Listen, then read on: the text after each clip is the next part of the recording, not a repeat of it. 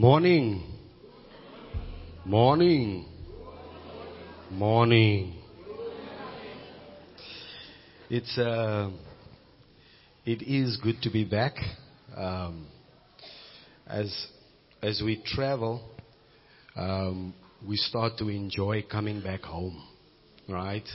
And so it is good to be back with you all and to see you all again. As most of you know, we were away. We went to South Africa, both to minister and be ministered to, right? And we had such a wonderful time of impartation of grace that came through all the different speakers that were there at the Sons Fellowship. And I was greatly encouraged as well.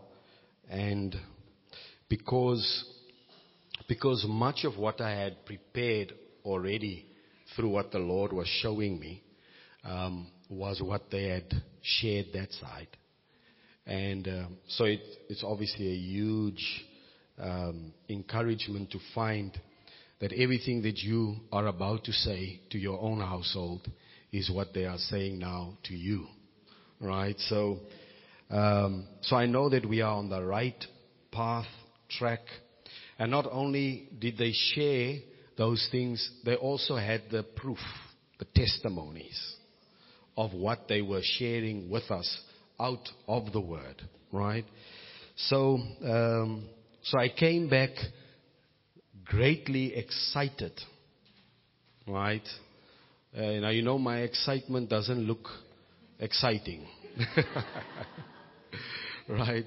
But there's always a inner joy, and it doesn't really sometimes manifest, you know.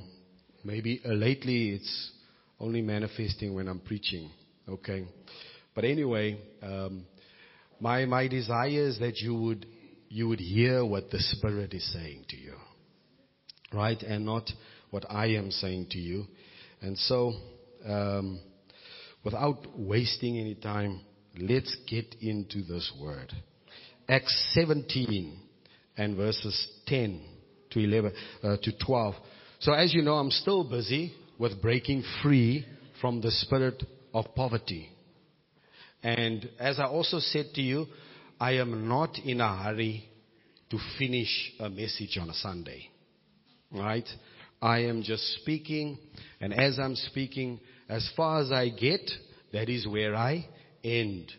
And the reason for that is because I do not want to rush to finish a sermon, but rather to make sure that we are all understanding what the Spirit is saying to us. Okay, so this is session 14, and I don't know, maybe we might go all the way up to session 23, I'm not sure. But we will go, even if it takes us into next year. But this is where we want to break through and break free from. Okay? So, Acts 17, it says, therefore many of them believed, right?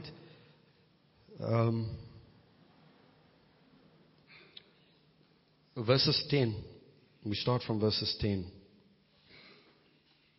It says, and the brethren immediately sent Paul, Silas, by night unto Berea, who coming there into the synagogue of the Jews, and these were more noble than those in Thessalonica, in that they received the word with all readiness of mind, and searched the scriptures daily, whether those things were so. Therefore many of them believed, and also honorable women which were Greeks, and of men not a few. So Paul was in Thessalonica. If you remember, I told you that I started in my laptop when I started writing this message that I received from the Lord on breaking free from the spirit of poverty. My heading was not breaking free from the spirit of poverty. My heading was the grace of our Lord Jesus. And so It took me, 10, 11 sessions to get here to this grace so that we could talk about it. But what I want you to do is, I want you to be like the Bereans. The Bible says they were more noble than the Thessalonians, right?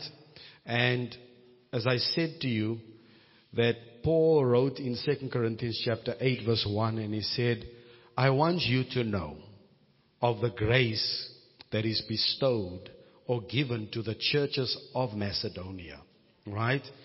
And the churches of Macedonia is Berea, is Thessalonica, and is the Philippians or Philippi. The churches within those cities. And they are in or from Macedonia. So, very simple, it's like saying the churches in Namibia. And then I would travel from Walvis Bay to Swakop and then to Windhoek. And so it's like Philippi, Thessalonica, and Berea. The churches of Namibia, right?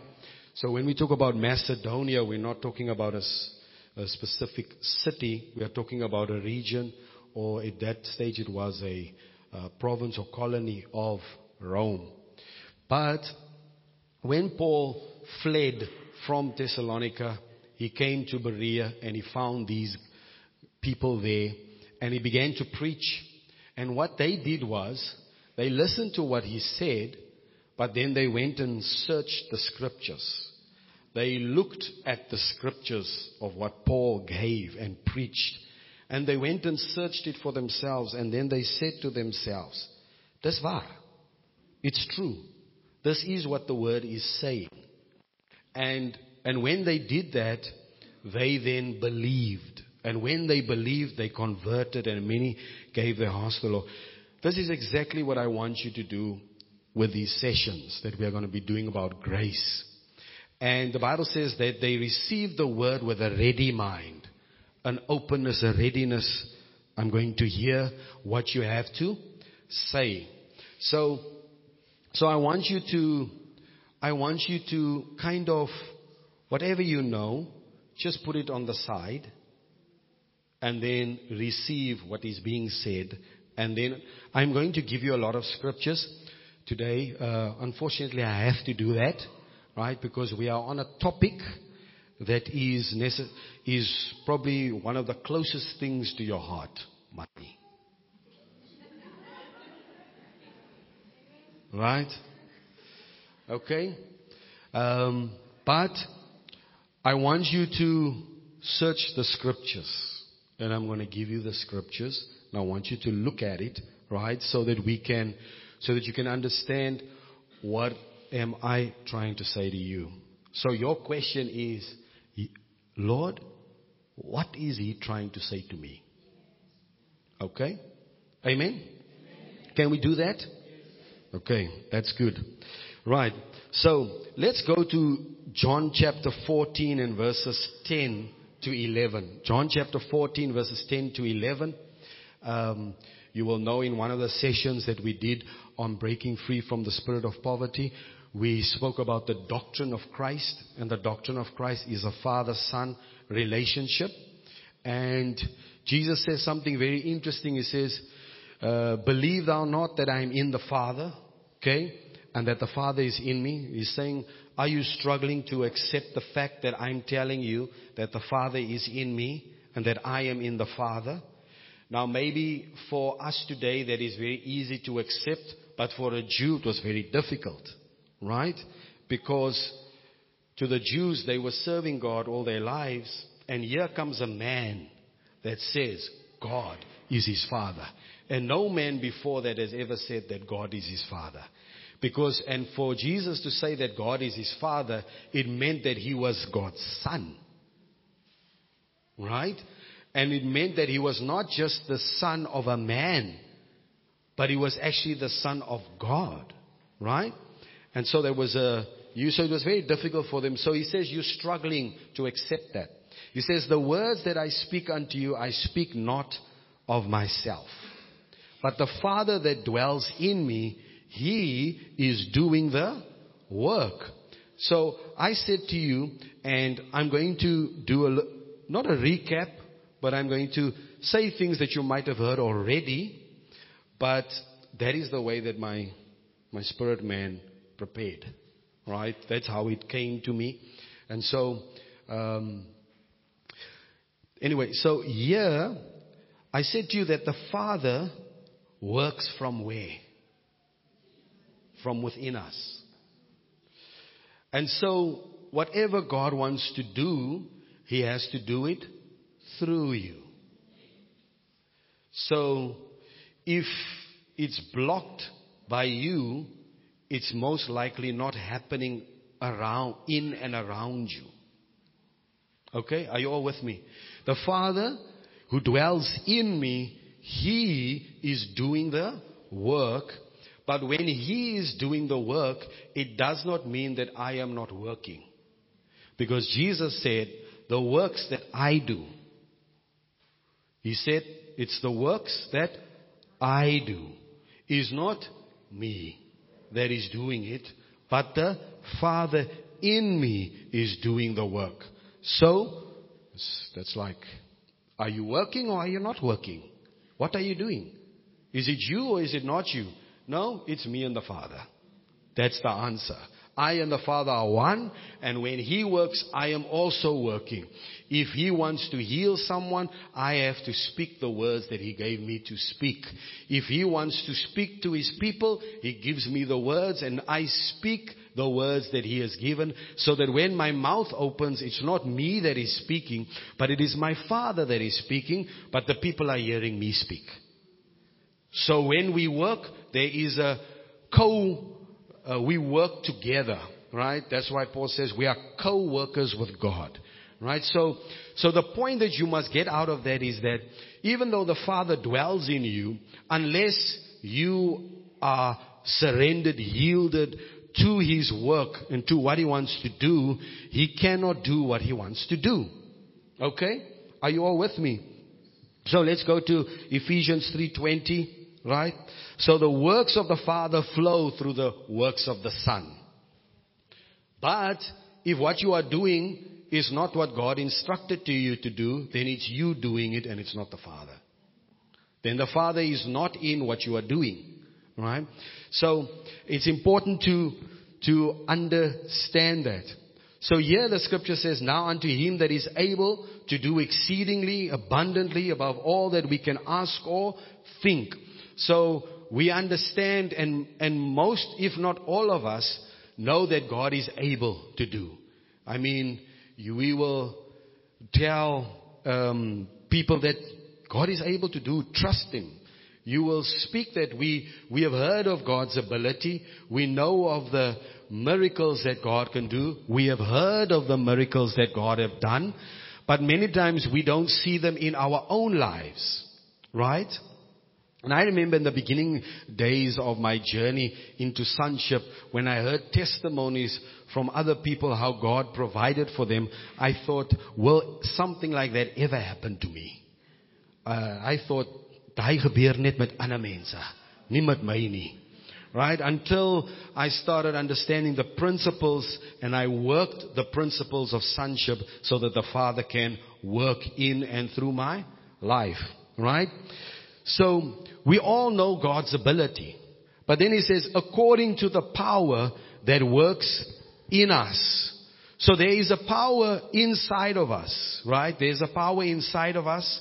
There is the Father dwells in us.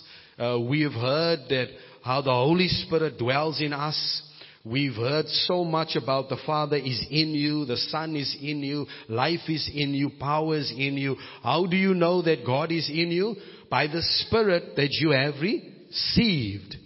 When you've received the Holy Spirit, you know it is like the confirmation, the seal. You know that God dwells inside of you, right?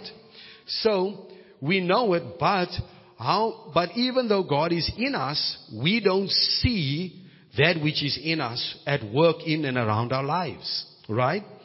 But the scripture here says that this God who's able to do anything works only in your life according to the power that is in you. The power is in you, but according to how that power is working itself out of you. Because the word for work, as I said to you, is energeo. It is a word that, like even the word, I told you was energy. Energy, right? Okay? It's energy actually means something that's in you.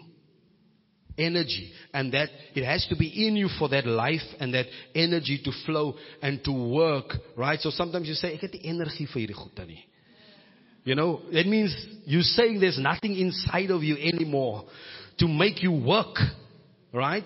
And the word for work there is something that's in you that is working.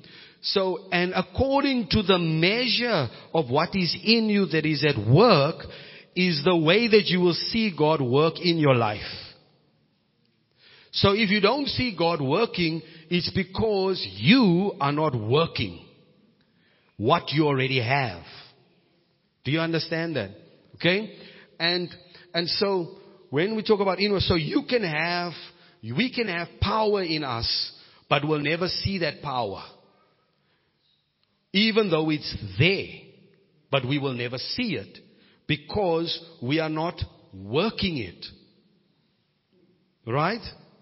That's an important thing to understand. So you may have grace, but never see that grace work in your life because you are not working grace. That's why the Bible says, do not receive the grace of God in vain. In other words, you can receive something and it never works for you. You can receive something that's supposed to change your life, that's supposed to transform your life, that's supposed to impact your life around you, but never experience it because you have not worked it. And if you have not worked that grace will never work in your life. And so you will have received the grace of God in vain. We can have power, but it can be dormant, right? We can have electricity coming to this building, but unless we put the switch on, we'll never see the light of what is in. So if you are shining, it means that you are working the light. You will not shine if you don't work the light. This is why the Bible says, who of you lights a lamp and then puts him under the bed? You get revelation, light, you get revelation, and what do you do with the revelation? You hide it. You put it away. Why? Because you don't work the revelation. And if you don't work the revelation, the light will never shine. No one will ever see. Right? And so that's what we do. We hear things, but we don't work the word. And because we don't work the word, we never shine. That's why the Bible says this thing.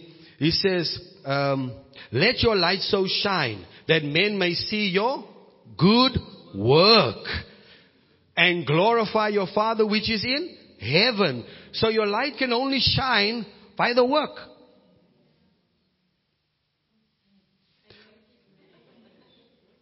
Are you with me? So, what am I saying to you? So, there are many things that we receive in Christ, but because we don't have the understanding that we must work it, right? Then we have it, but it never impacts our life.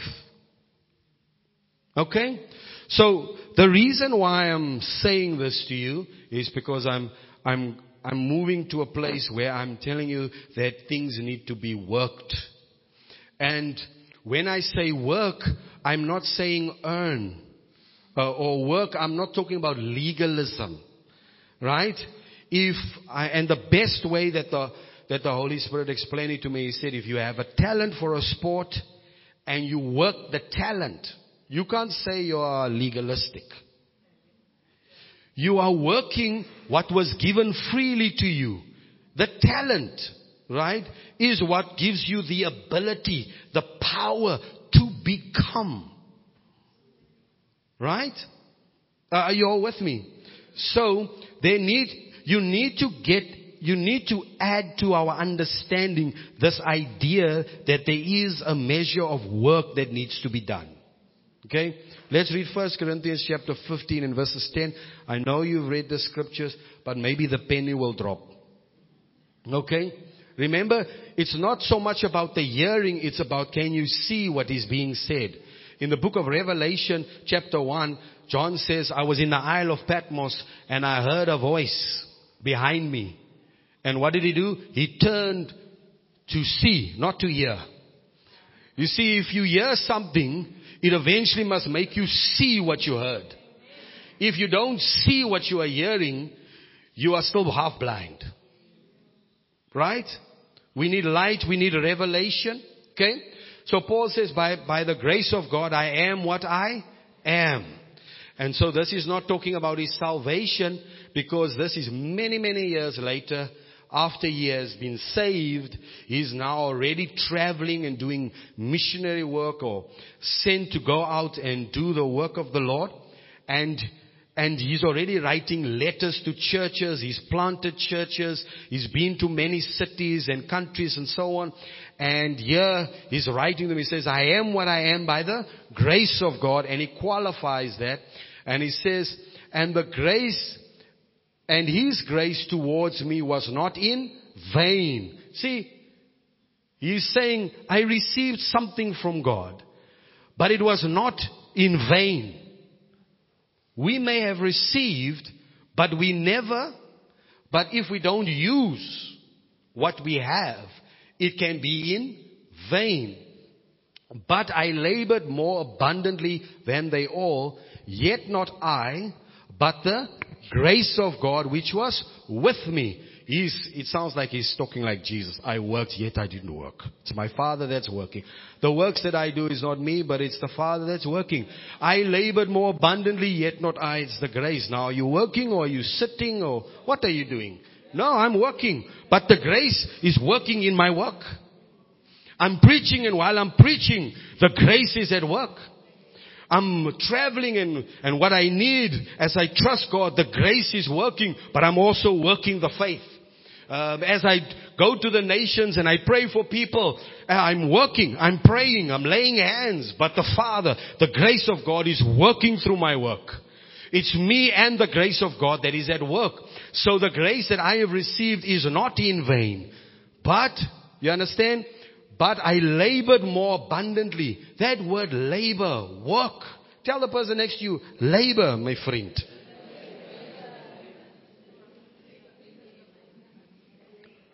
Tell the person next to you, los die slapery.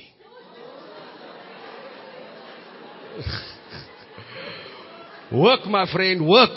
Right? Okay? I only make jokes when I stand there. I don't know why. Benito's over there. He knows.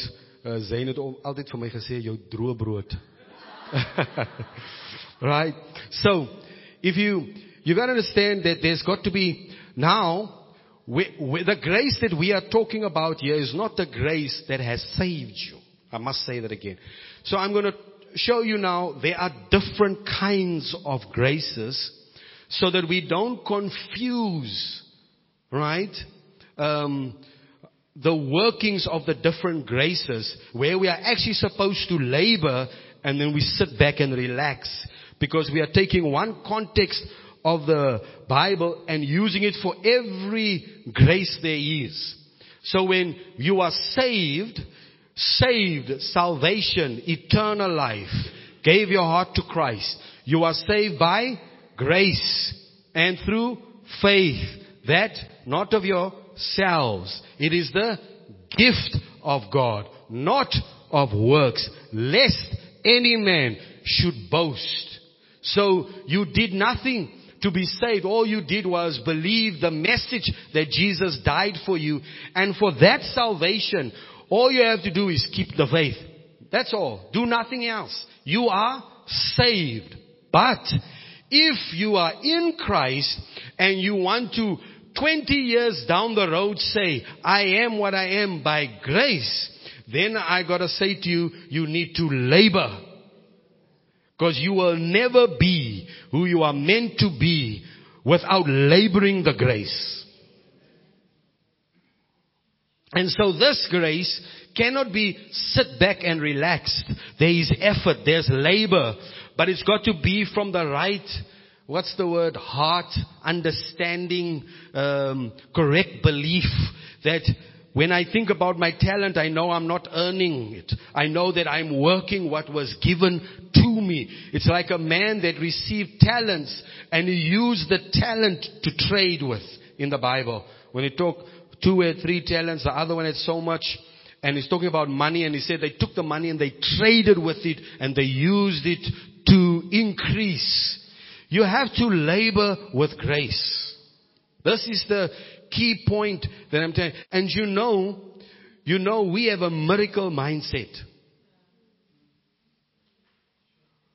We want miracles. Why? Because we like shortcuts. That's the only reason we want miracles. We want shortcut. Right? Now, I'm not against miracles, right? But many times the reason why we want miracles is because we never want to work the principle. We never want to work what is needed, right? The effort that's involved, right? And so, grace has to be labored, right? You need to understand that. That needs to be a critical point. If you are taking notes and if you are keeping pointers in your mind, remember this. Grace has to be labored. Grace has to be labored. Without that, I will not become. So let's read Ephesians chapter 3 and verses 1 to 4. Ephesians 3. So in this, where we said, Paul says, I am by the grace of God. He was talking about a different kind of grace. He was not talking about the grace that saved him and brought him to Christ. Right? Ephesians chapter 3 verses 1.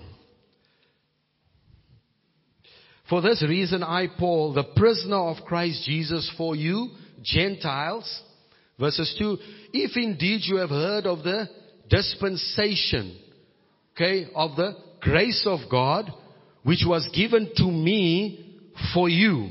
So here Paul says, he received a grace, he was given a grace to him that was for others. In other words, the grace that he received was a grace that others did not have.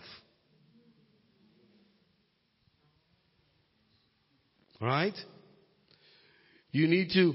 So while we all have grace for our sonship and for our walk in Christ, there are graces in Christ that you don't have. Right? Paul says, I have received grace, right, for you. And so, but when we take grace en ons, hoe sê in Afrikaans sit almal onder dieselfde kamp? Hoe sê skeer? Skeer almal onder dieselfde kamp. We take grace kamp. Okay. Right. I was trying to speak in tongues, but it wasn't working. Right. So, we take grace and we put everybody under the same. It's like, if we have received grace and then we say we all have, there is a grace, unfortunately, you don't have. Right? Okay? Verses 3. How that by revelation he made known to me the mystery as I have briefly written already. Right? Okay, in verses 4. By which when you read you may understand my knowledge in the mystery of Christ.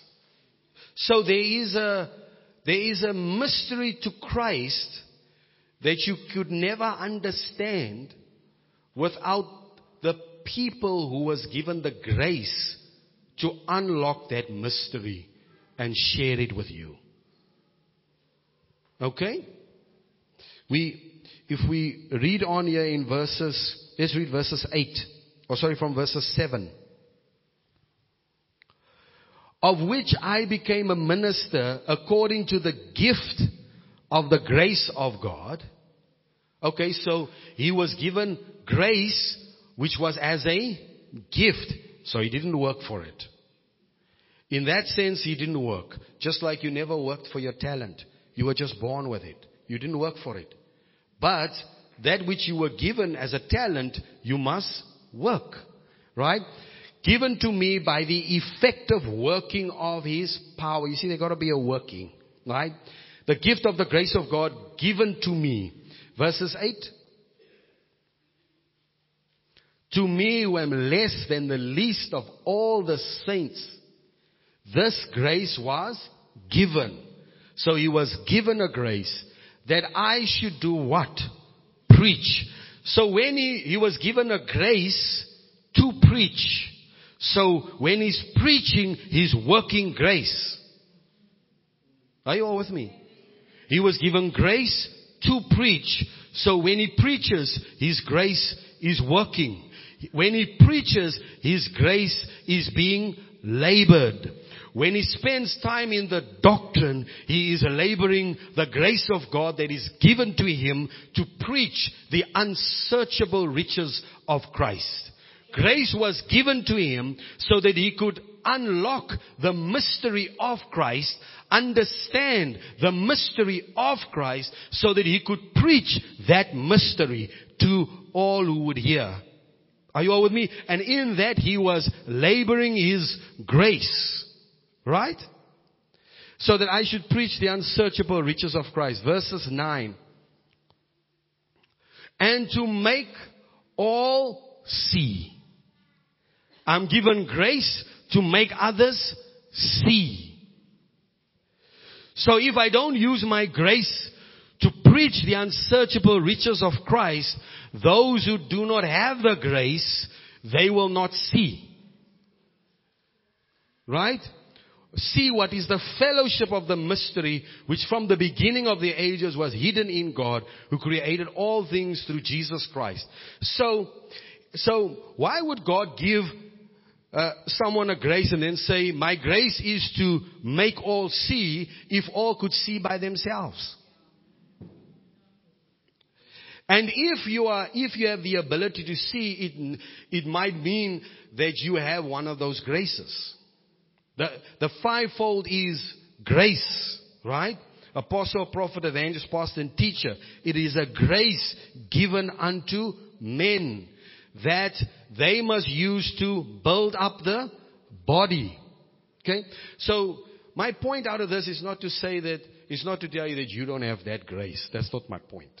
My point is this. I'm showing you how Paul had to labor grace. That's the point that I'm making here.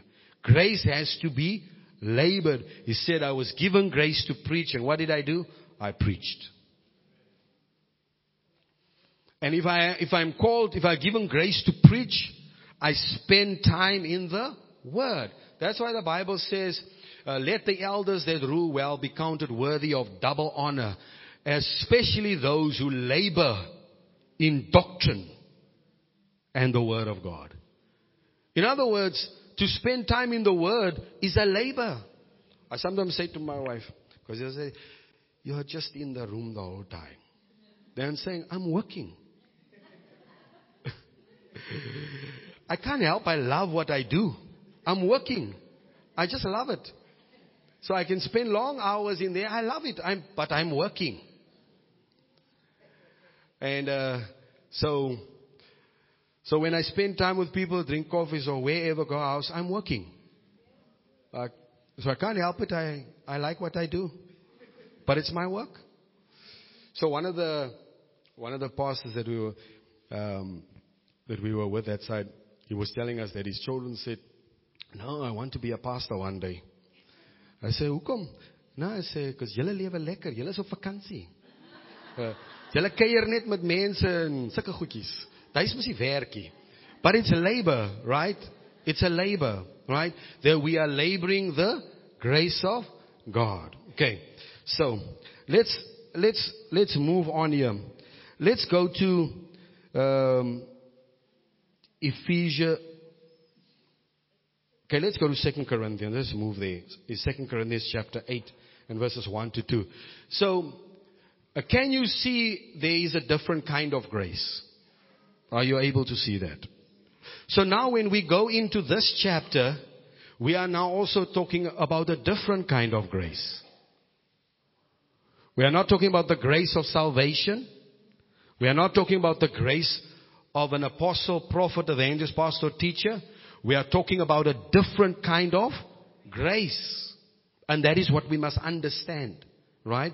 And so, here it says, moreover, brethren, we make known to you the grace of God bestowed on the churches of Macedonia. And I love this when I do the research and I study here. Paul was amazed when Paul wrote this letter, 2 Corinthians chapter 8, right? When he wrote that, he was in Macedonia himself. He wrote from Macedonia to the Corinthian church. And he wrote it from Macedonia upon his second visit to Macedonia. So the first time he was there, if you read in Acts chapter 16, Acts chapter 17, when he travels into Macedonia and he comes to Philippi, which they said was the chief city. And when he came there, he started preaching and people got converted and the Jews were very jealous and they stirred up persecution and adversity and they caused people, I think the Bible says they took the rough men and they stirred them up. Die rowwe manne met hulle gaan praat. And he spoke and they stirred them up. And they went and they began to persecute the believers and so on. And then the Bible says that Paul had to leave Philippi. And he left Philippi and he came to Thessalonica, another city. And then he comes there and he begins to preach. And he preaches and so on. And as he's preaching, many people get converted. And the Jews that were in Philippi, when they heard that Paul was in Thessalonica and what he was doing there, they traveled to Thessalonica and they came there and they stirred up the people again. And the Bible says they went to the house of Jason, right? Okay. That's waar. They went to the house of Jason and they were looking for Paul. And the Bible says they assaulted Jason there, looking for Paul. That means they came in, they buffeted him. Gave him a few smacks, few bruises. They say, where's this Paul? We're looking for him, right? And they're looking for them and then eventually they couldn't find him. And so Paul then, they took him out into the city and everything and they were talking and making a great uproar. The Bible says, and Paul left Thessalonica and went to Berea. And there he was Berea and many people converted. And then the people stirred up again and eventually he left Macedonia. So when he left, listen very carefully to this. When he left the churches of Macedonia, he left them with a great trial of affliction. He left them with persecution. He left them where people were being assaulted for the gospel. He left them where there was adversity and there was struggles and there was difficulties. Right? And so he leaves them. But then on his second visit back to Macedonia, he gets the shock of his life. He gets the shock and he says, wow, what is this? Let's go to verses 2 of 2 Corinthians. This is what he says. He says like, that in a great trial of affliction, there is an abundance of joy. Wow. Die man was bekommerd. He was burdened by the fact that he left this church with such resistance. And he was wondering, are they surviving? Are they making it? So he visits them again, and when he comes there, he finds these people that had such difficulty, he finds them with so much joy. Not depressed, not stressed, Right? Not oppressed. Not feeling heavy. Not sad. Such difficulty. En die manne is gelukkig. Abundance of joy. And then it says, and in their deep poverty, it abounded in the riches of their liberality. They had poverty, they were struggling, and yet they were giving. And he's like, wow. And he says, and then he says, now he says to the church of Corinth, he says, who were more well off than the Macedonian church. And he says, I want you to know of the grace that I'm seeing here in Macedonia. Right? And he says, I want to explain to you. I want you to know.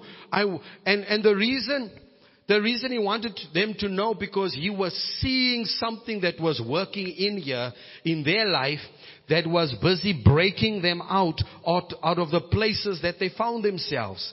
And so, here is where you can see that grace is seen.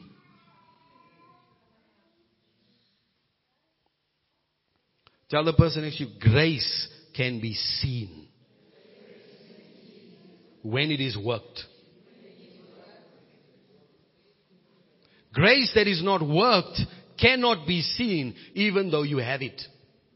You may have grace, but if you never work the grace, no one will ever see your grace.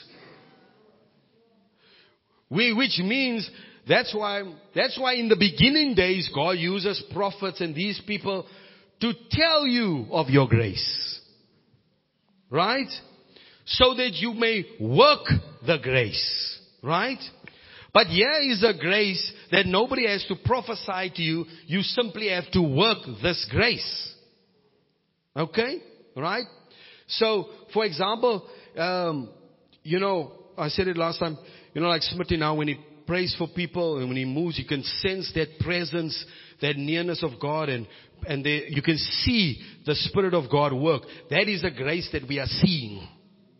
We are seeing because he worked that grace. There were many days and we go minister to someone and I ask, Smitty, did you get something? This is now, we are walking home now. Ons het nou klaar gebedien. Then I'm like, did you get something? Then he's like, yeah, I felt this. Now, why didn't you say? I was scared. Maybe it was wrong. Maybe I don't want to play with people's lives. And just now, what if I miss it? And I say, asseblief. Hou net op, asseblief. Speak. Right? How will you ever know?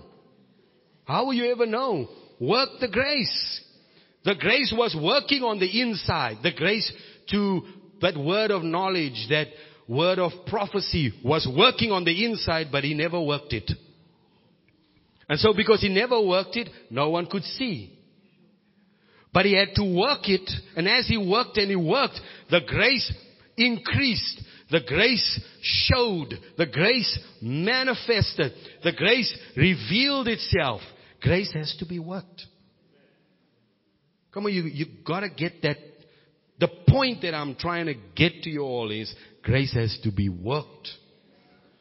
Worked. Otherwise you will receive it in vain. Okay? So, Paul really wanted them to understand the grace. What grace was he talking about? And I've read 2 Corinthians chapter 8 and chapter 9. I've read it in the last couple of weeks. Don't know how many times. Here, is it reg wat ek sien? Is it right what I'm seeing? I've come to the conclusion, it's right what I'm seeing. You can check it for yourself. He is talking about the grace to give. And the grace to give, when it is given by grace, becomes the grace, is the giving of grace. Right? Okay? And we will see that in the chapter, and just for everybody's sake, let's read 1 Corinthians chapter 16 and verses 1 just so that we are all on the same page again. I know I've said these things, but I'm hoping that you would understand it. Now, obviously, when I talk about the grace of giving, I might not be, what's the word? I've used examples to say you can give a prophecy, you can give a word of knowledge, you can give a prayer, you can give a hug, you can give in that way. And if you give it with the right heart and spirit, what you are giving is grace, right? And I use that to show you that giving is not limited to money. But in the context of what we are talking here, we are talking about that. Okay? Alright? So, verses 1, it says, "Now concerning the collection for the saints, as I have given orders to the churches of Galatia, so you must do also." Right? Verses 2, "On the first day of the week, let each one of you lay something aside, storing up as he may prosper, that there be no collections when I come." So he's talking about them prospering, and Paul is telling them, listen, put the collection aside, the offering, the giving, the financial side. Put it aside already, right? And he says, "So that when I come, whomever you approve by your letters, I will send to bear your gift to Jerusalem." And so they had to take up a collection and offering, right? So let's just take money away, because money is always a issue. And that's the reason why I have to give so many scriptures, because I need you to see it. But let's put money out of the equation. Let's say, can all of you, we want to take up an offering. We want to collect all the cell phones here. Can we do that? I got the basket ready. One by one, I'm going to collect cell phones. Party van julle heavy cell phones. You know, this basket is going to be very heavy. Take a collection. And then he says, you take the collection, and then he says, when I come, I will choose somebody among you who we can trust, right? And then that person will send him to Jerusalem with your cell phones. Okay? But Paul doesn't say, we sien aan die Sofies in die huis. Right? And you'll take, he says, but he doesn't say we'll take your collection. He says we'll take your gift. You know what gift is? Free. Undeserved. You don't have to give me my cell phone back. I'm not expecting another cell phone. I'm just giving it freely. What is that? That's giving grace. Because the Greek word for gift is the Greek word charis. I've said this, but I'm saying it again. So, the cell phones that I will carry will not be cell phones. Even though it is cell phones. It is grace. Because Paul uses the word charis. When you say in Ephesians chapter 2, I am saved by grace. That Greek word grace there is charis. He could have said, I am saved by a gift. He could have wrote that word in English. He could have said gift. Very same word. So what is it that we are taking here? It is grace. So what did I give? I gave grace. How? When is it grace? When that which I give is free, undeserved, from my heart, not looking for it in return. I am being more blessing to somebody else than to myself, because it's more blessed to give than to receive.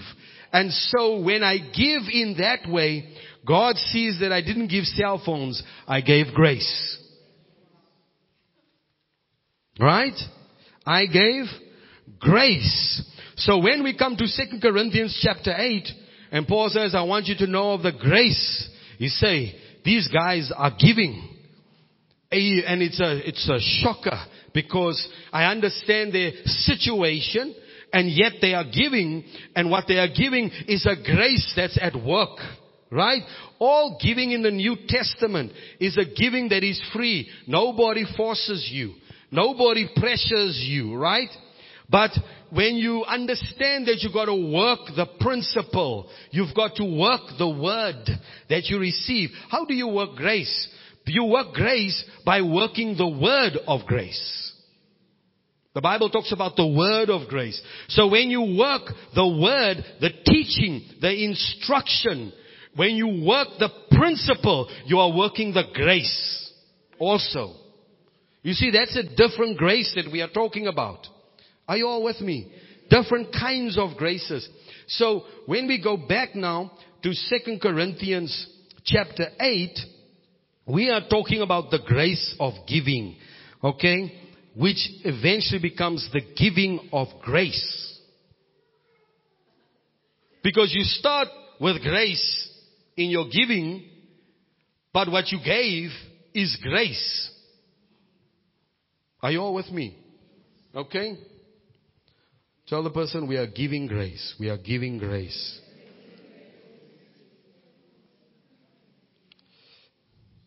Tell the person, sien jou later.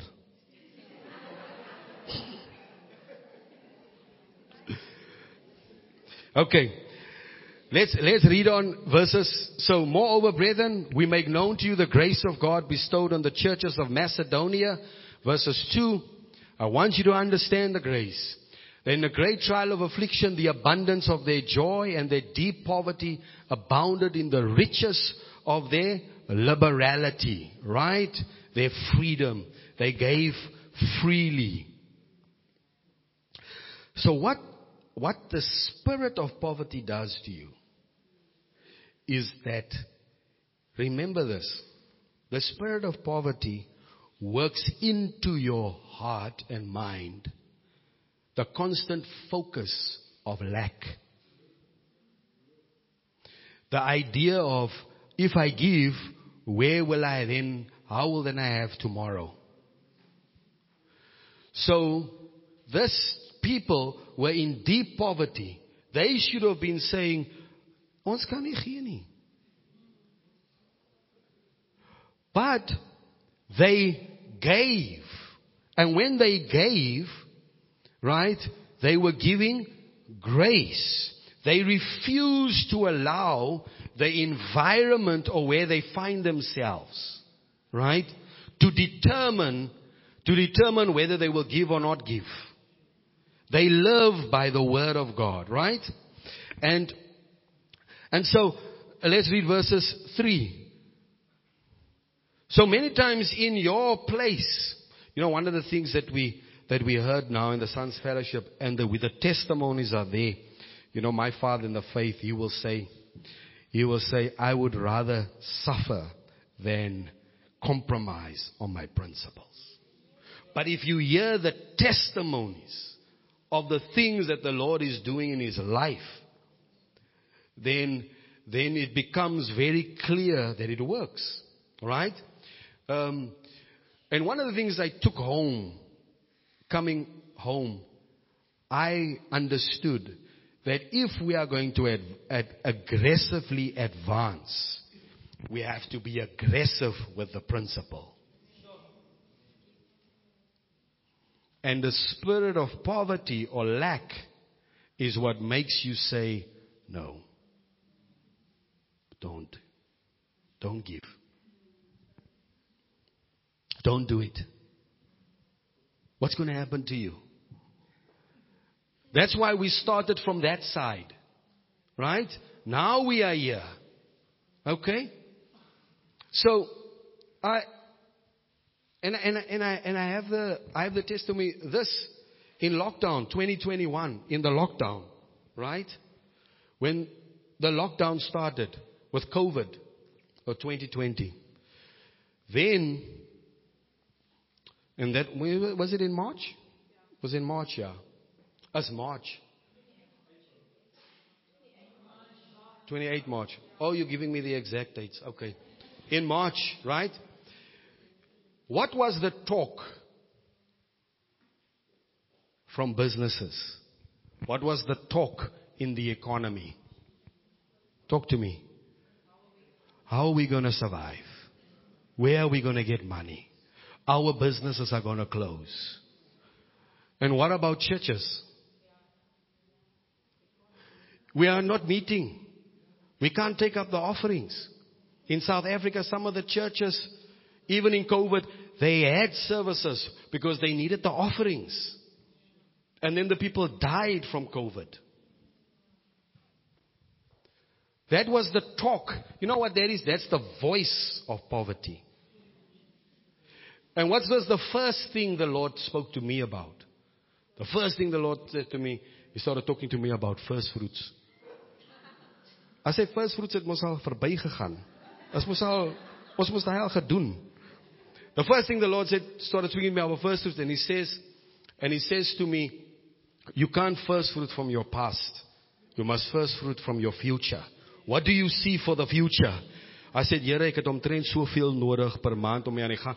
I said, then I gave the first fruit on that in COVID. And then the Lord said to me, and I gave my personal first fruit. And then the Lord said, you must also administrate the first fruit on behalf of the people, because they are giving into the church's account, and you have to first fruit from that amount as well. Ek sê, Here, as ek die first fruit is. Come on. You understand? Now I'm giving you the testimony, because maybe you think you're just talking and teaching. I got the reality of the word, right? And I gave the first fruit from the church on behalf of us. I gave my personal first fruit. Lockdown just started. Then I spoke to my wife about it, and then my wife gave a first fruit from the school and from a personal. Now, if you know, during COVID, we cut nobody's salary at the school. The teachers are here, they can tell you. We cut nobody's salary. We got no cut on rent. We had the building in Street House paying that huge amount of 25,000 a month. Everybody's asking for rent cut. Maar kom in die helfte. You know, we're not working, and how are we going to pay? And I sat and I thought to myself, I am not going to ask for a cheaper rent. I'm going to pay 25. My father's able to do it. That's the thought that came into my heart. I said, I'm going to pay it. We paid it for the whole year. We weren't in that building for the whole year. Is it right? We paid that rent. You know what happened to our income? It increased by a third. The next thing the Lord told me after first fruit, He started talking to me about this chapter. And He said, I want you to start giving grace. And He said, it's not a time for you to live luxuriously. It's a time for you to help people. So my mind was just like, who can I help? So I said to you, I bought fridges for people. I sent money. If I just hear you have a problem. So I didn't get like at once 60 or 70,000 in my bank account and to be able to say, nee, ek sal maar so 30 vat en then I'll give here and here and then it's finished. No. The way it happened was I got money now. If I got a 5,000 now, then I said, okay, I'm going to look to give. And so when it came, and then I heard this one had a problem, then I took that money and I gave there. When this one I took the money and I gave there. And lo and behold, for the next, and then I kept record. And I said to myself, I don't want to increase financially and then spend more money. And then as I increase financially, I increase my spending upon myself. I also want to increase in my giving. So then what I did was, I kept record on my phone. I still have it on my phone. How much I gave to who I gave. It's there on my phone. I keep record every month. I got this. I gave to this person so much and so much. And for the next 5 months, every month, my income increased. So I remember, I think the first month I gave something like 7,000 away. The next month I gave 12,000 away. The next month I gave 15,000 away. The next month I gave about 17 or 19,000 away helping people. It's COVID. Die pastoor moet die geld hê nie. The pastor is giving. Right? We gave. And literally we are increasing in the time of COVID. Businesses are shutting down. In COVID, in 2021, we moved into this building.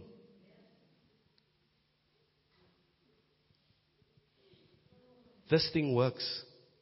But if we let the voice of poverty dictate our behavior. Sit tight. What's the time? How long have we been? An hour? My wêreld. But doesn't matter. I was not trying to finish my message. The spirit of poverty, as I said to you, works its ways into your heart, your mind, your attitude. No ways. What about tomorrow? What about Jesus' words where he says, do not worry about tomorrow, for tomorrow will take care of itself. That word was a reality. Right? Do you understand? I'm not talking about recklessness. I'm not talking about you earn now your salary and you give your whole salary away. Jesus gaan vir my sorg. No. But you need to have in you a readiness to give.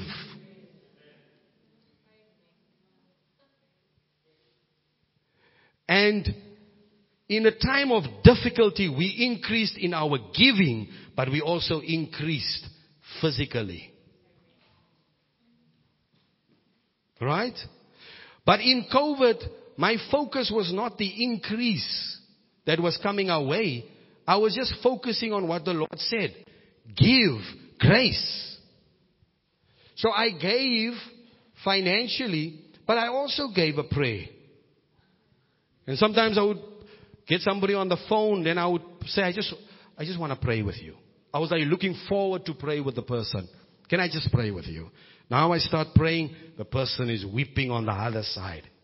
Why? Because what I am giving is grace. Whatever you have, whatever God has given you, if you don't give, if you don't have the principle of giving, if you feel you have the gift of healing, but you never give a prayer for healing, you will never see that gift work. It will never manifest in your life because you're keeping it to yourself. Paul says, grace was given to me for you. Right? And if we say we understand our salvation, if someone says, I understand grace, then I want to see it in your giving. Because until you are not a giver, right? Not just financially, give a hug, give an encouragement. I was praying for you. Right? But most of the times you are waiting for somebody to pray for you. We want to take more than we give. Right? Are you all with me? So, let me just leave you with these scriptures so that you can go search it for yourself. Brothers and sisters, I want to tell you that this thing works. Right? Read verses 6. Verses 6 of 2 Corinthians chapter 8. Verses 6 it says, so we urge Titus that as he had begun, so he would also complete, listen to the words, this grace. The grace that I'm talking about, I'm sending Titus to you so that he can complete. In other words, I want him to go to you, teach you and talk to you about the grace that's working in the churches of Macedonia so that that grace can come to its completion in you. And I want this grace in you as well. You see that? I want this thing also to work in you. Okay? Next one. Verses 7. But as you abound in everything, so you guys are increasing. You guys got faith in speech, in knowledge. Your knowledge is increasing on the scriptures. You're in all diligence. And in your love for us, see that you abound in this grace. This grace also. Make this grace work. Increase in it. Right? So, and that's why I'm sending Titus to you. He's saying, I'm sending someone to you who can help you, teach you, instruct you in this grace. Right? Verses 18.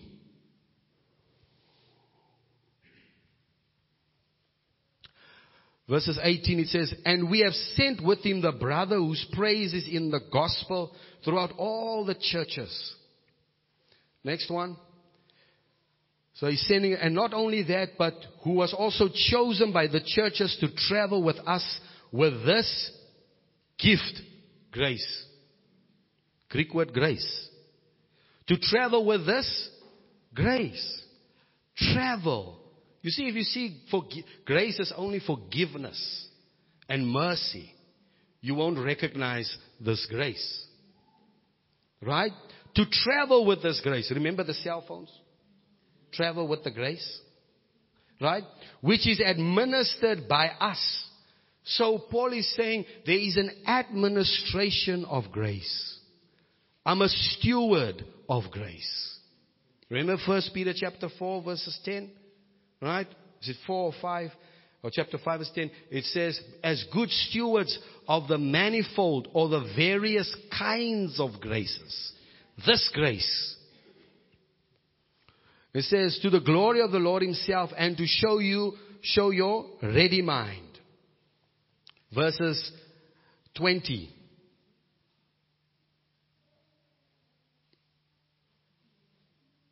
Avoiding this, that any should blame us in this lavish gift which is administered by us. So Paul is not talking about his grace to preach. He's saying we are traveling with a grace. That's the collection. And he says we've sent someone with this gift. And he says we are sending other people with him because we don't want people to blame us or think, ja, julle wil net lekker lewe. No, we've put the things in place, right? This lavish gift which is administered by us, verses 21. Providing honorable things, not only in the sight of the Lord, but also in the sight of men. Our walk is not only in the sight. So Paul puts things in place so that we don't only say we walk before the Lord, we must also walk before you. You must also be able to see our integrity, our honesty. You must also be able to see that, hey, we are not abusing this thing, right? Give me 2 Corinthians chapter 9, verses 6. Now I'm giving you all these scriptures. Please go home and read it for yourself. Read the chapter 8 and chapter 9. Next week, what I will do is we're going to go through this thing verse by verse. Okay? But this I say, he who sows sparingly will also reap sparingly, and he who sows bountifully will also reap bountifully. The context, right, determines the explanation of the scripture. The context is the grace of giving. Right? And so, if you give grace, what are you sowing? Grace. What is your harvest? Next verse. So let each one give as he purposes in his own heart. He's explaining grace. Not grudgingly or of necessity, for God loves a cheerful giver. Grace giver. Next verse. And God.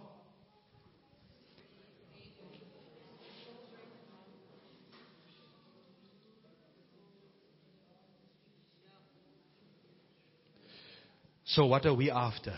Grace, not money.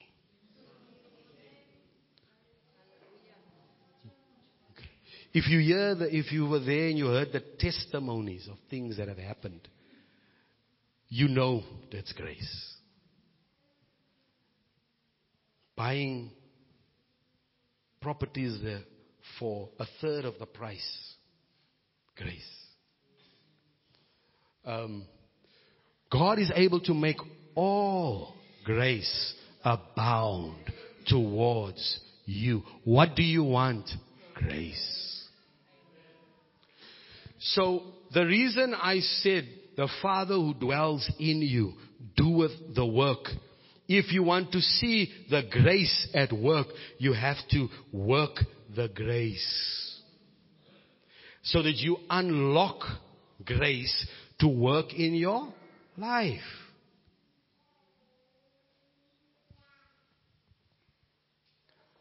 And so we can go on. We'll pick this up. But as you see, so I have come to realize that I want grace more than I want money. I want to work with grace more than I want to work with money.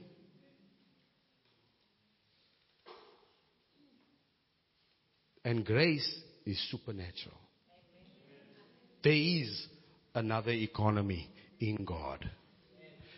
And if times are going to be difficult, we need to function in the grace of God. Are you all with me? It works. I've tested it. Right? It works. Right? We've seen it. Everything there was about. I'm going to show you how the Macedonian church functioned in the grace of our Lord Jesus. All the keys are in the chapters. All the keys are in the chapters. And so, I'm ending off now. So what we are going to do here in our house, we're going to start building the systems. We're going to start building the habits and so on. So from now on, I want you in your house churches. Okay? It's not a compulsory thing. But if you understand what we are doing by the scriptures, right? I want you to bring a meal, whatever you have, bring it to the house church. Because we're going to teach ourselves to give. And we are not starting with money, okay? We're not going to start with money. Just start with your meal. And if you read the chapter 8, it says, he that had much had nothing left over. And he that had little had no lack. So in our meals, we're going to practice. Maybe you don't have much. But in family, you are not going to feel bad that you don't have much. You are going to bring your little to the table. And someone else who has more will bring that in which he brings. And in that, we will partake of the grace of the Lord on the table. We are going to build this culture. We are going to build it. Right? That's what we're going to do.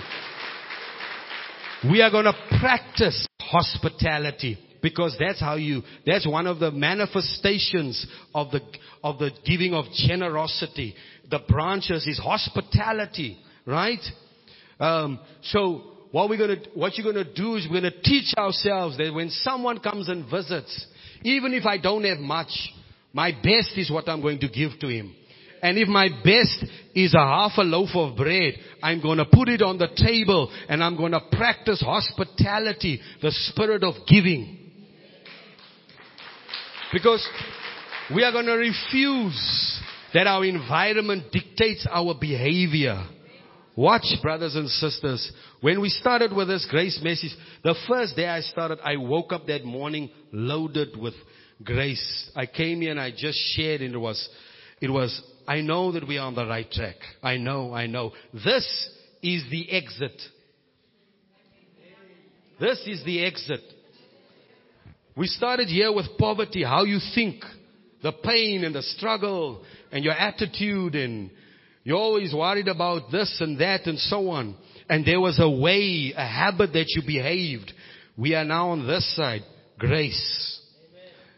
A different way. A different way. Remember that we are going to practice.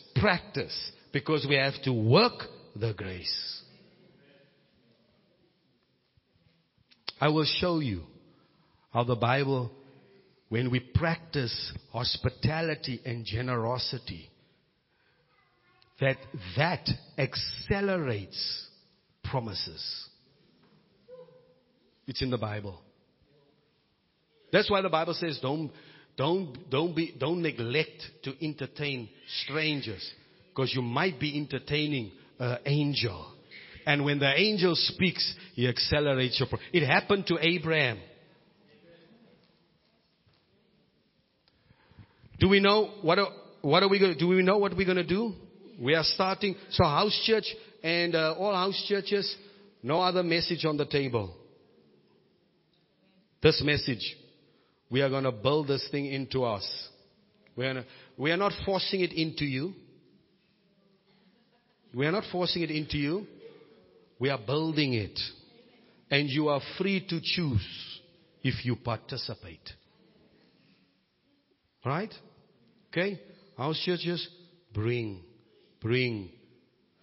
out of the low esteem that your lack has built into you.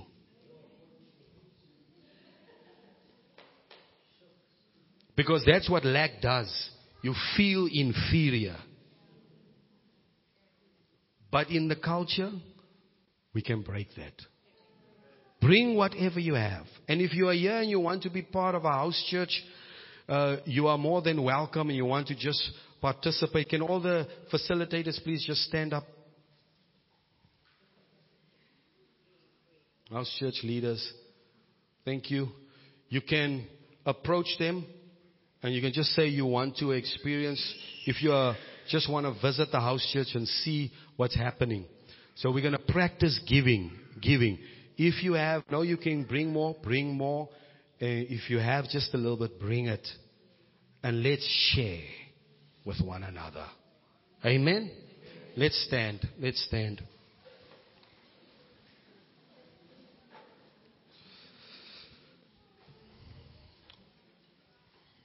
Okay.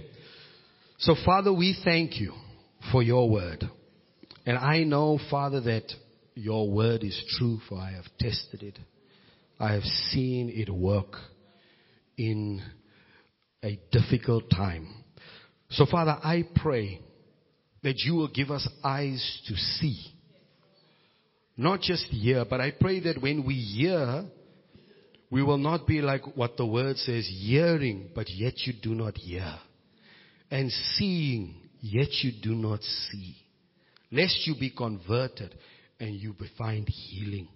I pray that the spirit of slumber will not work in this house, but the spirit of revelation and of wisdom will be at work in this house.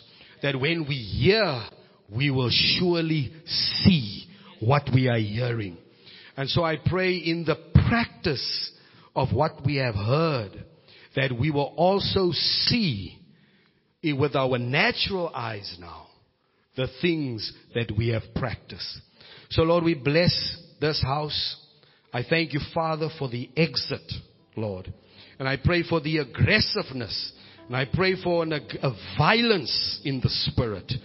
Lord, the kingdom of God suffers violence, but the violent, the aggressive, the determination. I pray for a determination in this house.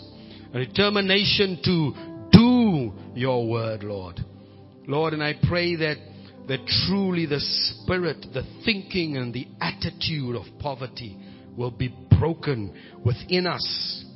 And that we will develop within us this liberality, because we know that our Father is able to take care of us. In Jesus' name. And everybody say, amen and amen.